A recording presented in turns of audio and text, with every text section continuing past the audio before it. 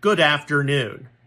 As our family and ministry enter into a new season here in 2024, there are some immediate changes taking place. As I shift some things around, as I pray, as I journal, and as I look through our ministry portfolio.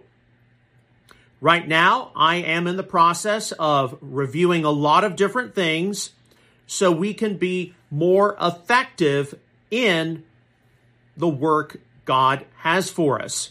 And it definitely involves a lot of sitting down, a lot of going through our archives, our website, our different social media channels.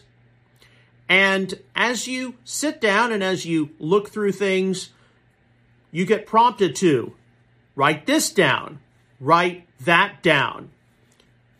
You get ideas, the Holy Spirit reminds you of important things to do. And indeed, while all of us need to have some kind of a long-term plan for our lives, for our families, for our faith community, we also go day by day. And with that, there has to be an adaptability.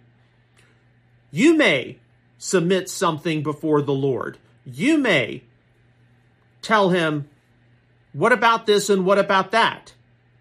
And they may be very good things. They may be very worthwhile things. But his timing is not always our timing. Some things have to be done sooner. Some things have to be done later.